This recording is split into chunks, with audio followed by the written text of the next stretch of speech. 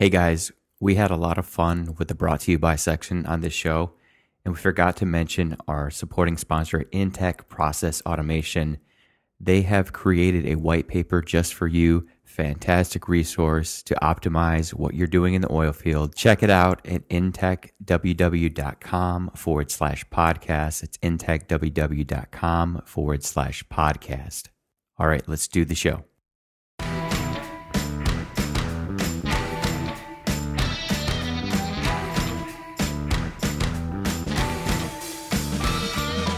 I'm James Hahn II. And I'm Mark McClure. And you're listening to the Oil and Gas This Week podcast, brought to you by Tribe Rocket Inc. and Modal Point. This is the show for busy oil pros who want to quickly keep their finger on the pulse of the industry. Episode 67. Who the heck is Tribe Rocket Inc. and Modal Point, Mark? Yeah, it's they're two really great companies, right? So why don't you talk about Tribe Rocket? Tribe Rocket Inc., we build and monetize audiences, both for our own company, well, mine and Mark's joint venture in the shows that we develop, and then we train companies on how to build and monetize their own audiences. Yeah, in Modal Point, we do a market research. We basically help companies figure out where their product or service fits in the oil and gas industry to make their sales just super cool, easy. And why is this show brought to us this week, Mark? Because we're in between sponsors. We've just ended a really awesome, great sponsor who's coming back, and we have another really awesome, cool, great sponsor that's coming on. But there's a time lag in between the two, so we technically this is sponsored by me and James. Yes, yeah, and we're not going to skip a show, especially since it's the first Friday Q&A, one of our favorites of the week, or favorites of the month every month. Yeah, it's at least our audience's favorites. I'm not always sure if it's my favorite, but it's good stuff. Maybe it's my favorite because I get to put you under the gun a little bit. Yeah. Yeah. All right. So we talked about the sponsorship. We might want to mention a live event that might be coming up. Yeah, so if you're a regular listener, you know we've talked about it before, and literally just getting the logistics down, just taking us a while. Hats off to Paige out there. She's the one who actually managed to pull most of this off. So we're tentatively in July. It's going to be a live event where you can come, listen to us do the podcast, ask questions there and live. We're going to have food. We're going to have drinks, but it's going to be limited to 35 people. First come, first serve. 35 is a small number of people, and whenever we announce the landing page, you need to get there quickly because that's going to fill up real quick. Talk to them about the setup we're going to have too, Mark, because we're going to have a stage and everything. Oh, yeah, we're going to have a stage. We have our sound guys could be there. We're going to have roving microphones. Like I said, we're going to have free food, free drinks. This is going to be a really premier event that we're doing for our audience. Yeah, it's going to be amazing. We're going to get local press there. It's going to be huge. But we'll save the rest of that conversation. Well, actually, let me say one more thing. Yeah, we're going to announce it first on our LinkedIn group. So if you're those people that haven't joined a LinkedIn group and you want to come to you want a chance to come to our live event, you want to know about it first, you better go join. Yeah, triberocket.com/LinkedIn. We did a lot of good on the last episode where we helped the people suffering from the fires up in Alberta. I'm a member of Families of the Oil Field. It's a group on Facebook. One of my favorite groups. They're big supporters of the show, and I want to be able to support a family in need here. So this is from Michelle Starr Shockley.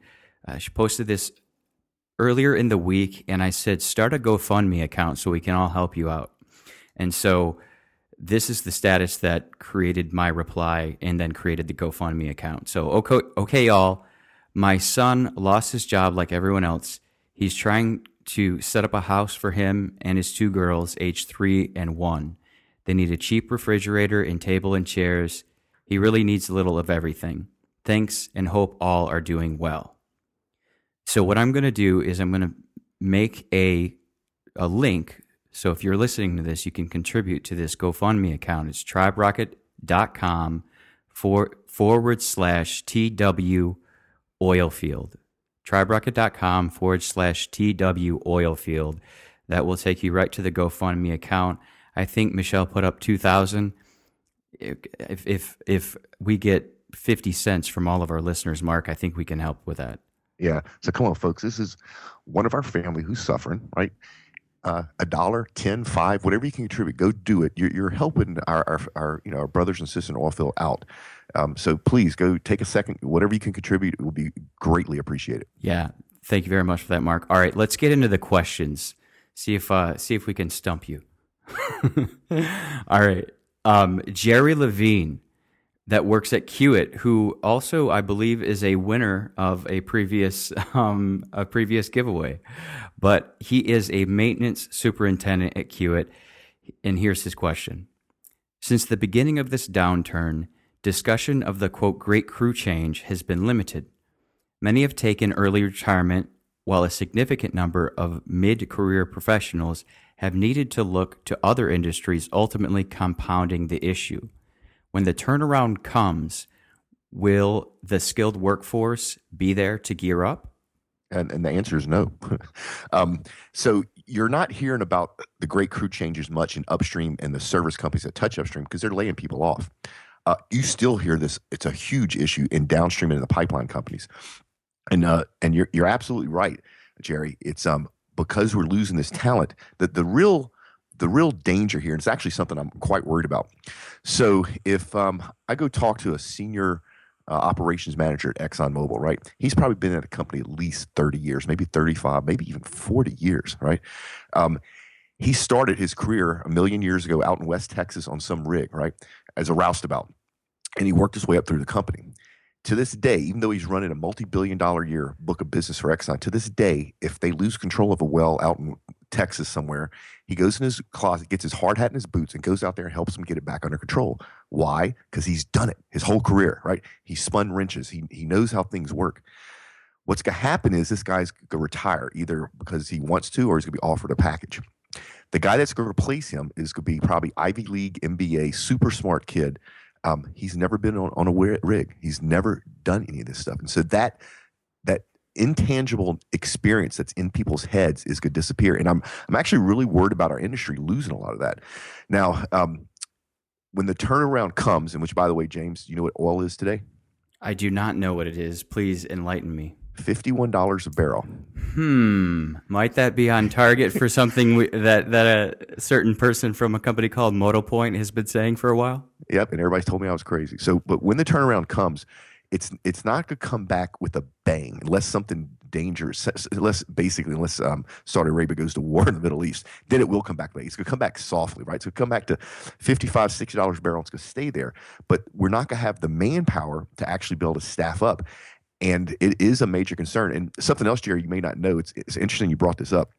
Internally, inside of MotoPoint, for the last 6 years, we do the same survey where we literally reach out to about 900 mid-level oil and gas executives globally. And we ask them, when you look at your business in the next 5 years, what's your number one thing that you're worried about? Even in this low crude price environment, it's still labor, right? Talent shortage. So the great true change is happening. There's not a lot of discussion around it in upstream. It is talked about a lot in downstream and in midstream. And it's going to be a major issue. And I don't know what the solution is going to be. What's typically we do, which is not really a long-term solution, is companies get into a bidding war, right?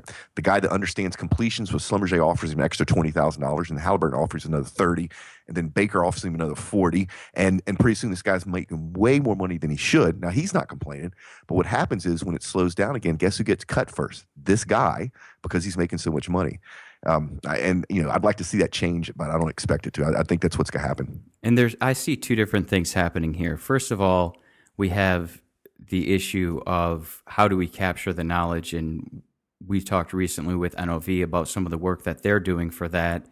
And there are companies out there that are working for that. But then from my perspective, from the Tribe Rocket Inc. perspective, I guess you could say, is how are these companies preparing to recruit that talent once it's time? Because I don't know that enough companies are thinking about that yet. It's there, and some big companies that are doing well in downstream, like CB&I, they can't hire people. I mean, they just can't. They can't fill all positions they have open. What's going to be different with this uptick is that companies are going to need to be more comfortable using things like social media to recruit, which right now in upstream and the service companies, they're not doing, because the talent they're going to need is not going to be in our industry. Think of like welders, right? There's a whole bunch of welders right now that are unemployed or underemployed in automotive. Welding's welding, right? We need those welders here. The problem is the welders in automotive don't know that they can come work in oil and gas and make a lot more money. And the way you do that properly in 2016 in the future is with social media. So we'll see what happens. It's the companies that do it right out of the gate are going to pull way ahead of the companies that just don't get it.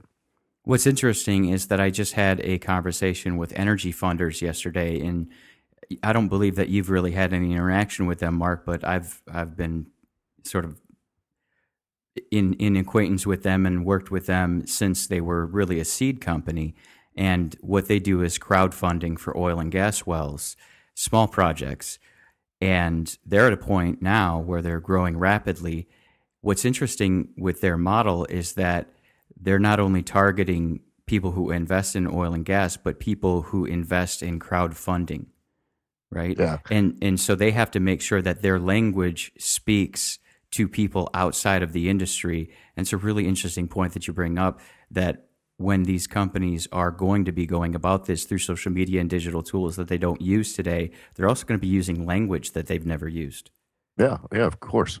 That's interesting. All right, so moving over to Aaron Drucker at CB&I, who you just mentioned, he has a question here. I didn't get his title. You know Aaron, though, so we all know Aaron, I should say.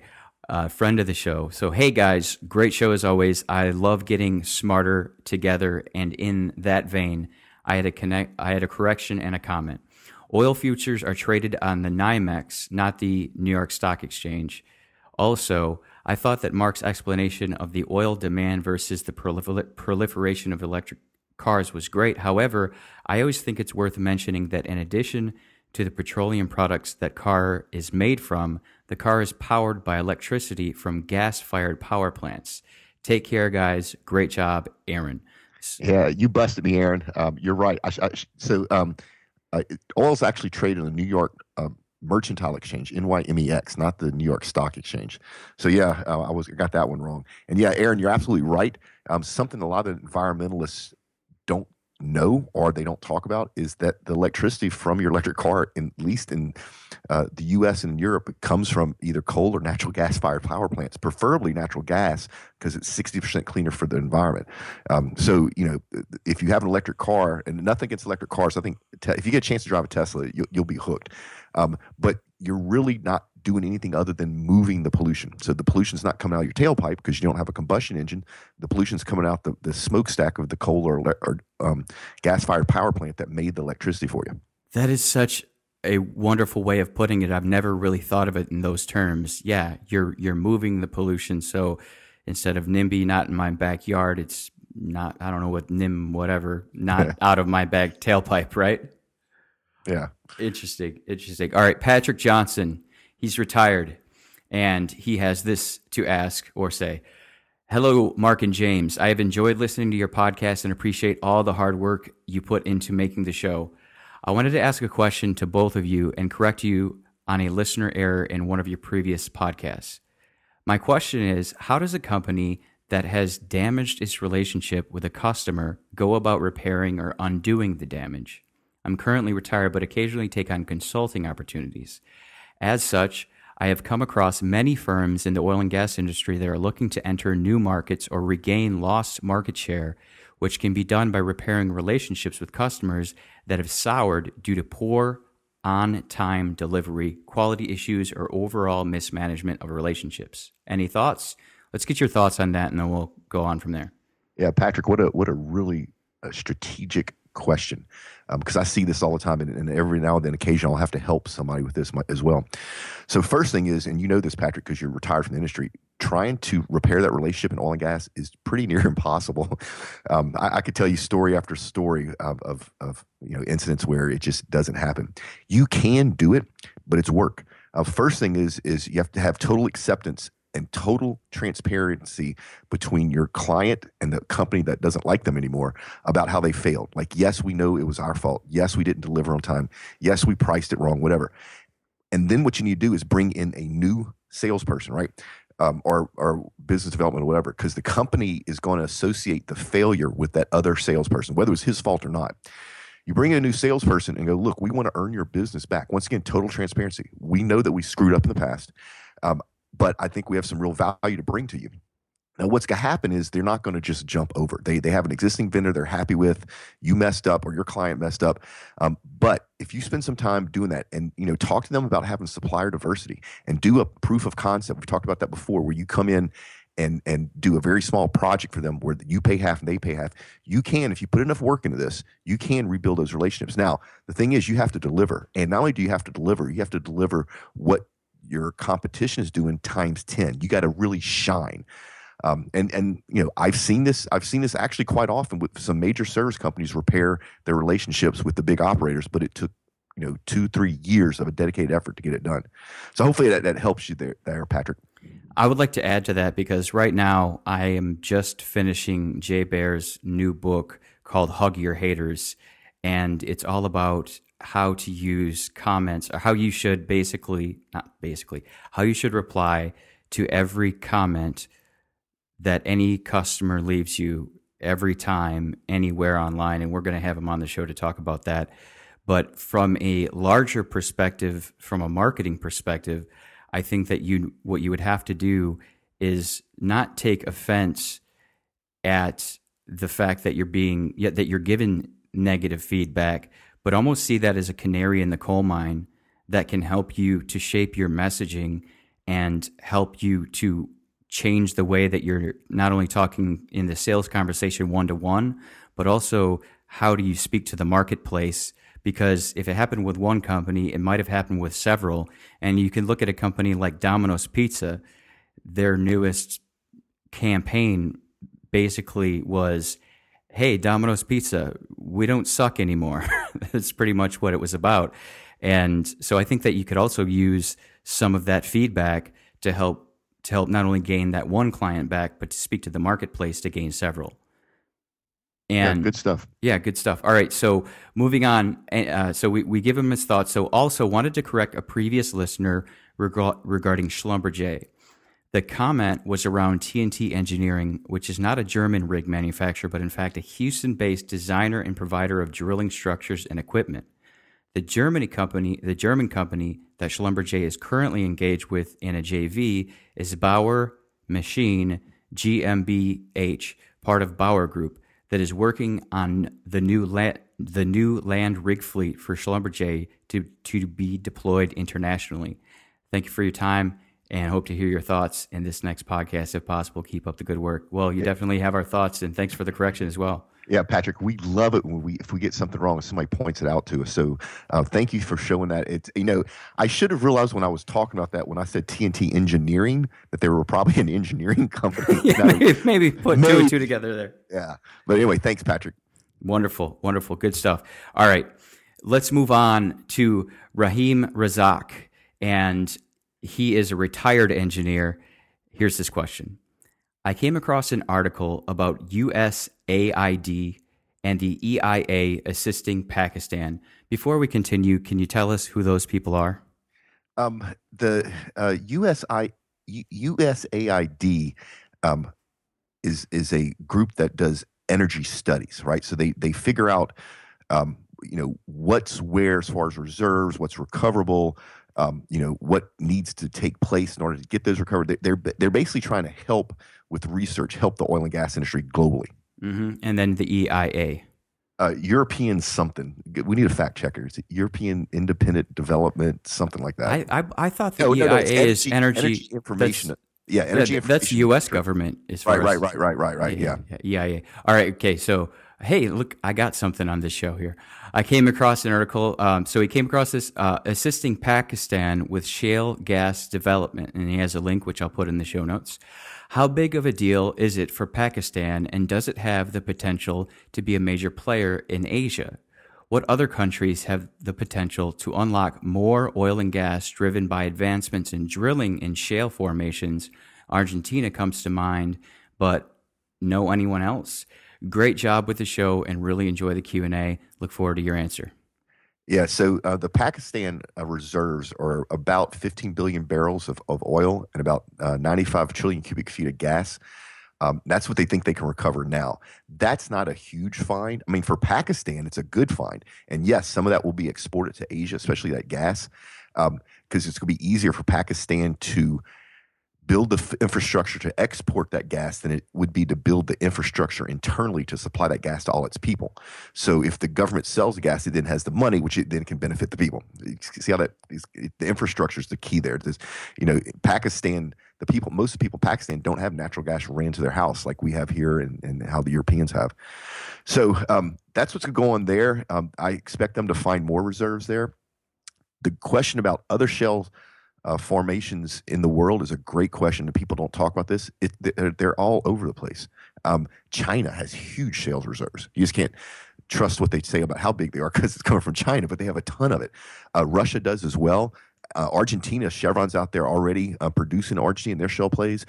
Mexico has a ton of shale plays. So shale is not a U.S. Shale is not a U.S. specific geology. It's all over the world. The reason it's taken off here is we figured it out. And the reason it hasn't taken off anywhere else yet is that they haven't figured it out. And the reason they can't figure it out is because most of the knowledge is in people's heads, which means you can't hack it. So, but as we go through time, other regions of the world will tap into the shale plays. And this is, one of the reasons why I say we're in a hydrocarbon abundant world forever, because we've barely nicked the surface of this stuff. Yeah. So rest in peace to Mr. George P. Mitchell, who figured that thing out over the course of 20 years. Out there in West Texas. Okay, moving on to Amir Karim. Hey, look at this. He works for NOV, our friends over at NOV. Historically, it seems that the oil and gas industry has employed a lot more people than is necessary. Given the changing dynamics of our industry and the current slump we're in, do you think the industry will finally accept and become a more lean industry similar to banking and IT? When times are good, I've seen secretaries that have their own secretaries, and then we have a crash in oil prices. Companies lay off tens of thousands only to regain what was lost when prices climb back up.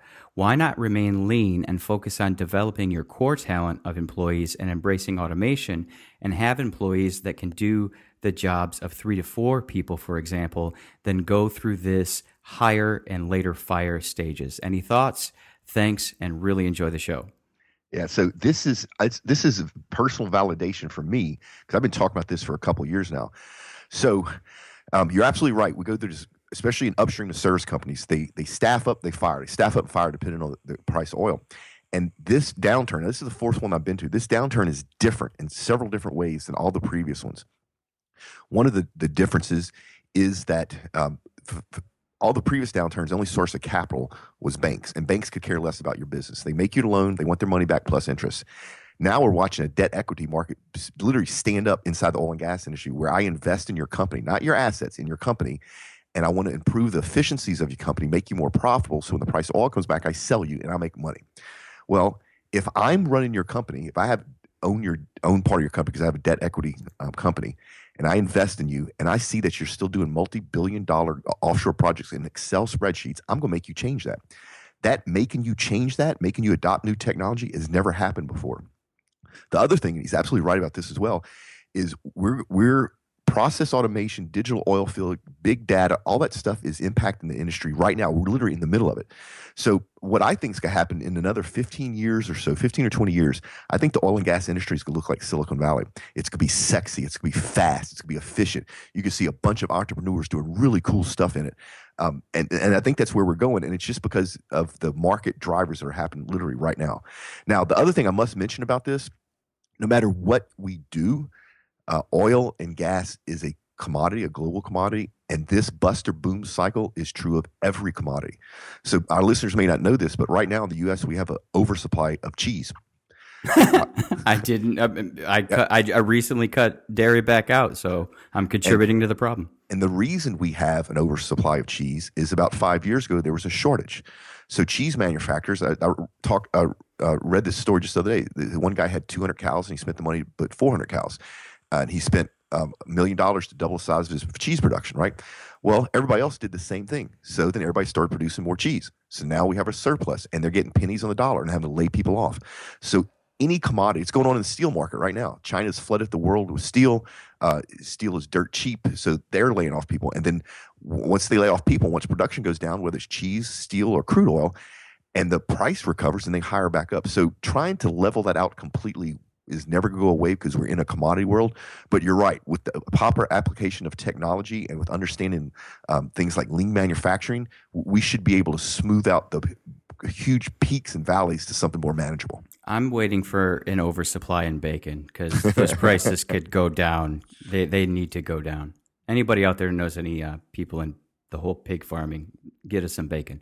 All right, meat candy. Hendrik Weiner from ThyssenKrupp Marine Systems. He's an ocean engineer. I believe this is our first question from an ocean engineer, so that's pretty exciting. Hey, James and Mark, big thanks from Germany. My brother, Germany. You know I'm German. We won't talk about the meaning of my last name. Yeah, but James, I just talked to you before we got on the mic about that company that wants us to go to Berlin. Oh, yeah, that's right. Well, and then we're talking to people in Kazakhstan. So, hey, if you're out there, right, Mark? Yeah, if you would like us to come do a podcast live in your company, your country, whatever, we'll do it. We just got to work out the details. But we literally had somebody reach out to us from the government of Kazakhstan saying, "Hey, we'd love to come do a podcast here." So we're working on the details. And then this morning, I had somebody reach out to me from Berlin. So yeah, if you want to see one of these in person, hit us up. Yeah, we'd love to hear from you. All right. Hey, James, Mark, big thanks from Germany. I really enjoy listening to your shows for both personal and professional reasons. As a big fan of the offshore oil and gas industry, I'm keeping up with recent developments through your podcast. Good stuff. The company I work for is highly experienced in designing and building non-nuclear military submarines. As young ocean engineer, I am part of a small but dedicated team that works on concepts for non-military customers. For example, subsea power plants, multi-purpose submarines, large unmanned vehicles. With our unique background, I believe we can provide a lot of value to offshore oil and gas companies. The problem is our concepts remain just concepts unless we find customers to develop them further with us. How can I tailor the wording in meetings and presentations to make our military background suitable to oil and gas? Is there retention towards defense companies in the oil and gas sector? I'm really looking forward to hearing your thoughts on the issue. Keep up the great work, Hendrik. Yeah, Hendrik. Unfortunately, there is a resistance, and I've experienced it myself here in the U.S. when a lot of the Department of Defense and NASA projects got defunded about 5 or 6 years ago, I think. And at that time, oil and gas was blowing and going offshore, and there was a shortage of new processes, new materials, engineers, and all these NASA and Department of Defense companies had new processes, new materials, and engineers. And I thought, I'm going to make a fortune. And actually, the exact opposite happened. The problem with defense companies is they don't understand how to work in the oil and gas sector. So typically in defense companies, you go to some website, right? You structure your company to have some type of benefits. So here in the U.S., if you're minority owned or female owned, you get preference on the bids, right? So you go to some website, you bid on something. If you're awarded the bid, they then pay for you to staff up to deliver the engineering and whatever. That's not how it works in oil and gas. You're not going to go to some website so you can bid on stuff for Chevron. Offshore, it just doesn't happen. Chevron is not going to pay you to staff up. And if you can't, and Chevron's not going to give you preferential treatment if you're small. In fact, they like large companies. So it's just a basic difference in the way business is done. Now, with all that said, what you can do to help show your defense background as a positive way is don't talk about defense, talk about safety. Safety is huge in military, right? It's also huge in oil and gas. So you have that background. You have something that is common ground with the oil and gas industry. But Hendrik, this is going to be it's not going to be an easy solution to this. This is going to be a long, slow process. Uphill battle for sure. Yeah, my suggestion, I don't know the size of your company. My suggestion, actually, I do know the size of your company. You're a big company.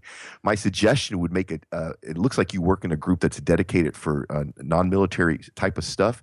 My suggestion is actually come up with some solutions that the industry needs, like any way to improve efficiencies offshore right now is something that the industry needs. And then go partner with somebody who has an existing relationship with, say, Chevron, right? So that person could be Halliburton, right? Halliburton will be much more likely to engage with you than Chevron will, because Halliburton just wants something it can sell to its clients, quite frankly, and they don't care where it comes from.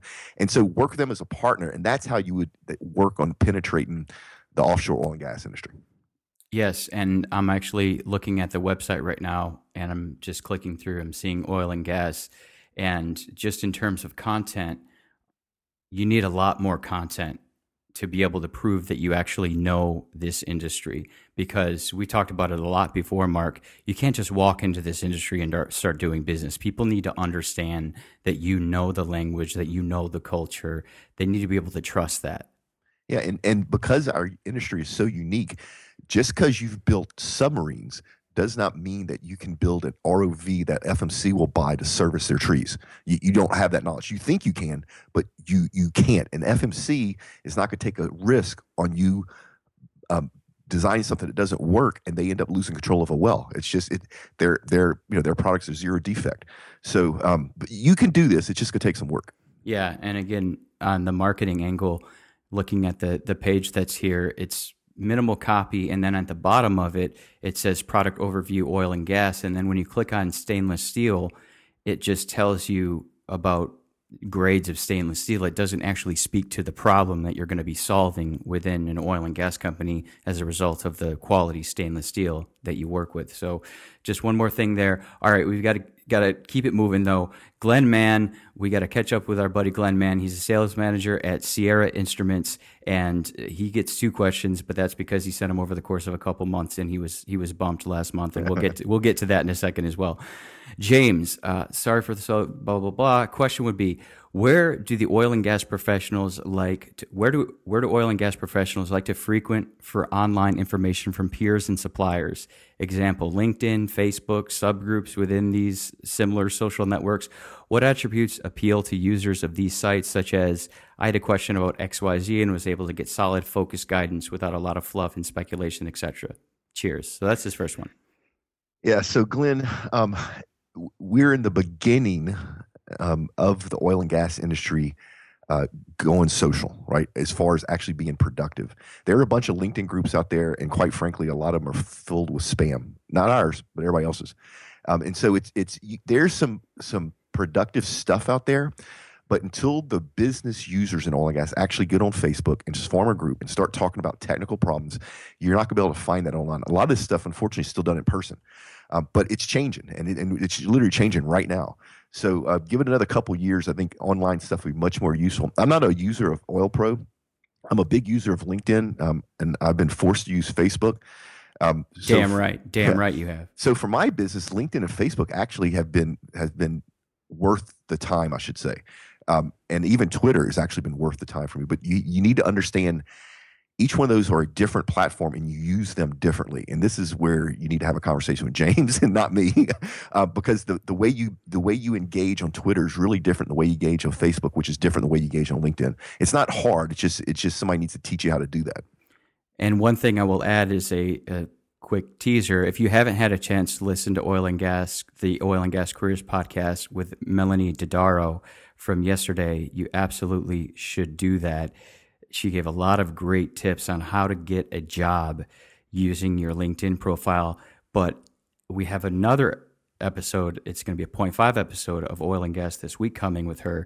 And one really great point that she made, Mark, that I haven't even talked to you about is, even if a group is filled with spam or is inactive and so forth, you still benefit by joining that group, because then you expand your network to everyone who's in that group. Yeah, good point. So if you join a group with, say, 250,000 users, you expand your network in 3 degrees by 20 million or something like that. So definitely watch for that 0.5 episode. You're going to want to listen to it. All right, so here's a question for Friday. This is his next one, or anytime. How many oil and gas folks have explored employment outside of oil and gas and been passed over as a flight risk? Flight risk, as in when oil bounces up, these folks are gone back to the oil patch. I offer this because my customer, a maintenance manager of a Colorado sugar plant, offered this up explicitly. I myself was told that I was a great candidate, but due to the differential of what I had earned in oil and gas as a sales engineer and what they could offer, I was too much of a flight risk when oil comes back. What an irony. My sugar plant customer says his oil and gas refugees are his best employees, but knows they will leave when oil returns, no question. Thoughts, Mark? Yes, this is extremely prevalent in business. Oil and gas people get paid well, and doing the same job in another industry, you never make as much as oil and gas. And companies have learned that if they hire people from oil, for the most part, that if they hire somebody from the oil and gas industry in a downturn, when the price of crude comes back, they leave for the dollar. And you can't fault anybody for wanting to make more money and going back to an industry that they love. You also can't fault somebody for not wanting to hire somebody if they know that's going to leave. So there's a tension there that's not going to go away. But it's just a business fact. I said, it's not 100%. There are a lot of people in this downturn that went out and entered other industries, but people that hire them should be aware, if they're not aware, that when the price of crude comes back, they're probably going to lose some of those people. Yeah. All right. Carlos Quinones. And Carlos is a consultant at CQ Consulting. Sounds like it might be his company. Consultant. Here's Carlos's question. I often hear about the, quote, digital oil field, and I'm seeing considerable investment in technology and automation. For us old folks, who sometimes struggle with using the newer technologies, what can we do to catch up and enhance our technological knowledge base? Would it be helpful to learn programming language, get our feet wet with data science and analytics? Any courses you can recommend, books? Thank you, and keep up the great work. Yeah, you don't need to learn code. What you need to learn is process automation, basically at a high level. You don't need to learn analytics. You need to understand the taxonomy around data, how it's generated, how it's used, how it can be mined. A good resource for you, there's a Digital Oilfield Summit every year, and that would be a great place for you to go to figure out where you need to learn. And then there's tons and tons of books out there. A Digital Oilfield by Petex Petroleum. There's Unleashing Productivity, the Digital Oilfield Advantage by Strategy.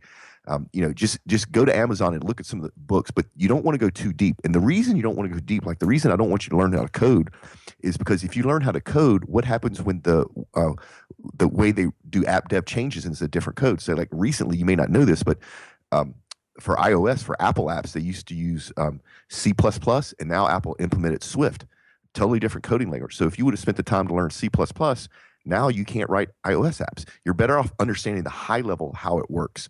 So, Carlos, I hope that helps you. And, I'm 51 years old. I still am constantly learning about the oil and gas industry and about technology. So you don't ever get there, Carlos. Just start somewhere and you'll be fine. That's good stuff. Yeah, just start. That's always great advice. All right, we're going to round things out with Jeffrey Larson. And he wants to know, I just wanted to reach out and say thank you for answering my point 5 questions on the latest Q&A. So here's Jeffrey's the guy. Jeffrey's our listener who he had no idea we would actually answer all of his questions. It was a nice surprise when I listened to your podcast while I was walking my dog. I had expected for you to answer one of the 5 and maybe stretch the rest out in future episodes in case you had too many this month. My wife also sends her thanks for the book recommendations. Your show notes have 2 listed you brought up on the podcast, but you also say there'll be more later. If and when you can get that done adding them, my Amazon cart is standing by. That's funny. Again, love you guys. I can't wait to graduate 2 more years to get back out there. Respectfully, Jeffrey Larson. So our pleasure, Jeffrey, our pleasure. And I will get the rest of those books into the show notes for this episode and then go back to the other one as well. Other marketing books I would recommend, I just mentioned Jay's new book, Hug Your Haters. Everybody Writes by Ann Handley is a must read for anyone trying to learn copywriting, sales copywriting, marketing. It's phenomenal. I would also recommend The War of Art by Stephen Pressfield. I would recommend that above all else. We talk about it. I mention it all the time. Good to Great by Jim Collins is phenomenal, and I know that Mark has read that as well. Yeah, it is a very great book. And then I would also say How the World Sees You by Sally Hogshead. And she has this thing called the Fascination Advantage. It's kind of a personality assessment turned on its head, and you get a lot of marketing language out of that one. And that's kind of a starter that gets you ready for her newest update to to her book Fascinate, which is all about, instead of dealing with you and how you deal with the messaging that you're sort of the way you think about yourself, how do you figure out the core value of your culture and your business, and then translate that into marketing language. So I'll put those all in the show notes, and I hope that helps. And I'm very glad that that your wife found what we have helpful. And thanks for listening, right, Mark? Yeah, absolutely. Thanks for listening. Thanks for listening. We're going to have to do a quick round the corner here because we're coming up against our time. But we do have a weekly onion to make Mark cringe. New Uber update allows users to file lawsuit against company directly in the app. And this is hilarious to me, Mark, because I went out, as you know, I think sometimes on Saturday nights I go out to Fox Hollow here in Houston because a lot of my friends are DJs and I like to go out and support the fam. When I arrived there was an Uber driver who half of his car was in the drain ditch. Ooh, ouch. Half of his car. And shout out to my man D out there. He said, if that was me, I'd have thrown myself through the windshield.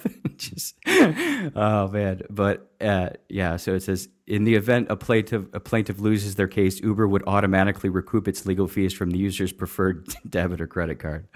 Events on deck. If you want to get Mark's monthly events newsletter, I can't recommend it highly enough because that's exactly how we put the events together for this particular segment of the show. Go to triberocket.com/events. And if you missed this month's events email already, Mark, you just put that on Facebook, didn't you? Yeah, it's on my Facebook page. Awesome. I don't think it's on Modal Point's Facebook page. I think it's on my Facebook page. Well, go put it on. Well, let's get it on Modal Point because I saw somebody like it. So it must be on Modal Point because I'm not privy to what happens on yours. Then it is on Modal Point, yeah. Yeah.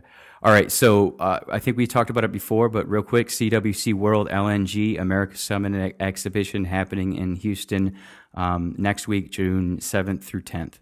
Yeah, if you touch natural gas anyway, you need to be here. And what is really cool is I just did a real short interview with Sophia. Hi, Sophia. Sophia, I'm sorry, in the UK. One of the things I didn't know is they actually bring buyers and sellers of LNG to this event. So deals are being done on the floor, just like NAPE. Right. So if you want to go someplace where multi-million-dollar deals are done on the floor, go check this out. I'll be there as press. If you go, hit me up on Twitter, and I'd love to connect. And they're pretty excited that they made your list, right? Yeah, I thought that was funny. They sent a tweet out because they're excited that they made my must-attend list. It is a must-attend, though. All right, BP Statistical Review of World Energy 2016, which you can attend in your underwear. Yeah, this is a webinar that you really, if you're in industry, need to pay attention to. This is British Petroleum pulls out all their scientists and they do this report on where the world is headed from an energy point of view. This is where we actually get a lot of our data that we use with our clients or make our predictions for the following year. So yeah, and the funny thing, the dress wherever you want, I actually had somebody, because it's a webinar, right? You're at home. I actually had somebody reach out to me a while back and go, that's not appropriate. It's like, you're at a webinar. You're not going in person. But yeah, if you're in the industry, you need to watch this. Definitely. All right. And if you enjoyed this show and you have your own questions, the first Friday Q&A is just a month away, Mark. Yeah, so send them in. Anything about the oil and gas industry, whether it's super technical or super big, or you just want to understand. And even if you don't know the oil and gas industry and you want to better understand it, ask a question or two. If we use your question, you'll get a big shout out on the show, and maybe somebody will discover you from Hollywood. From Hollywood. And if you have any questions about marketing your business within oil and gas or market research that Mark does, by all means, this particular episode is brought to you by our companies, right, Mark?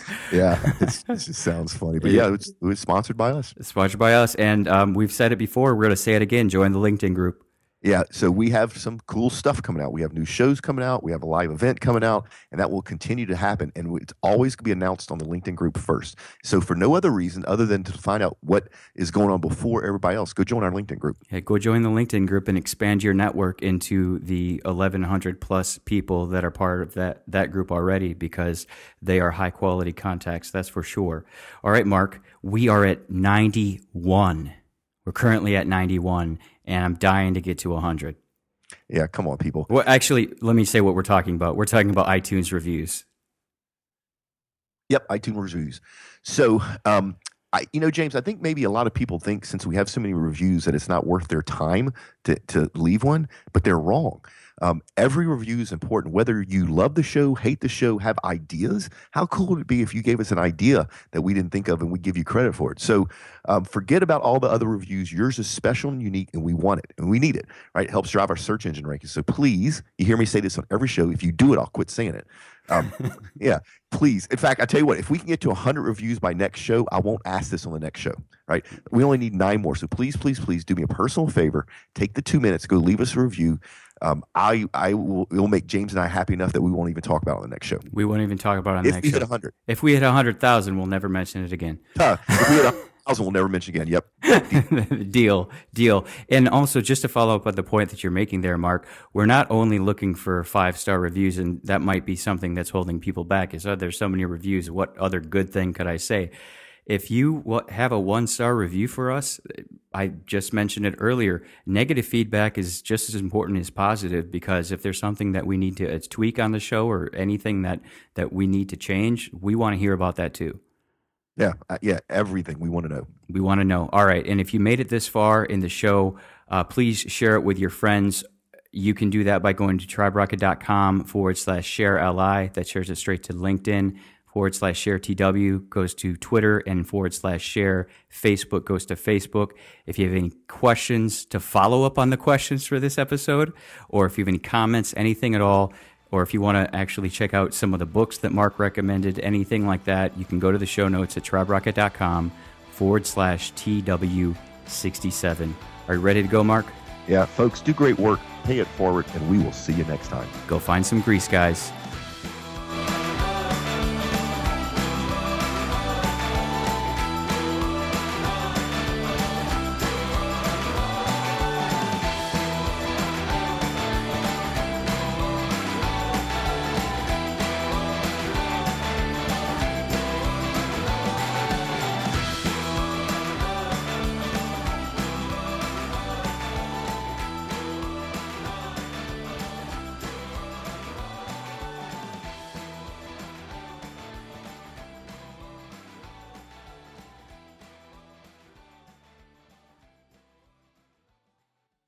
We had to have a meeting about forming a meeting. And I'm thinking, you got to be kidding me. We're going to have a meeting about a meeting?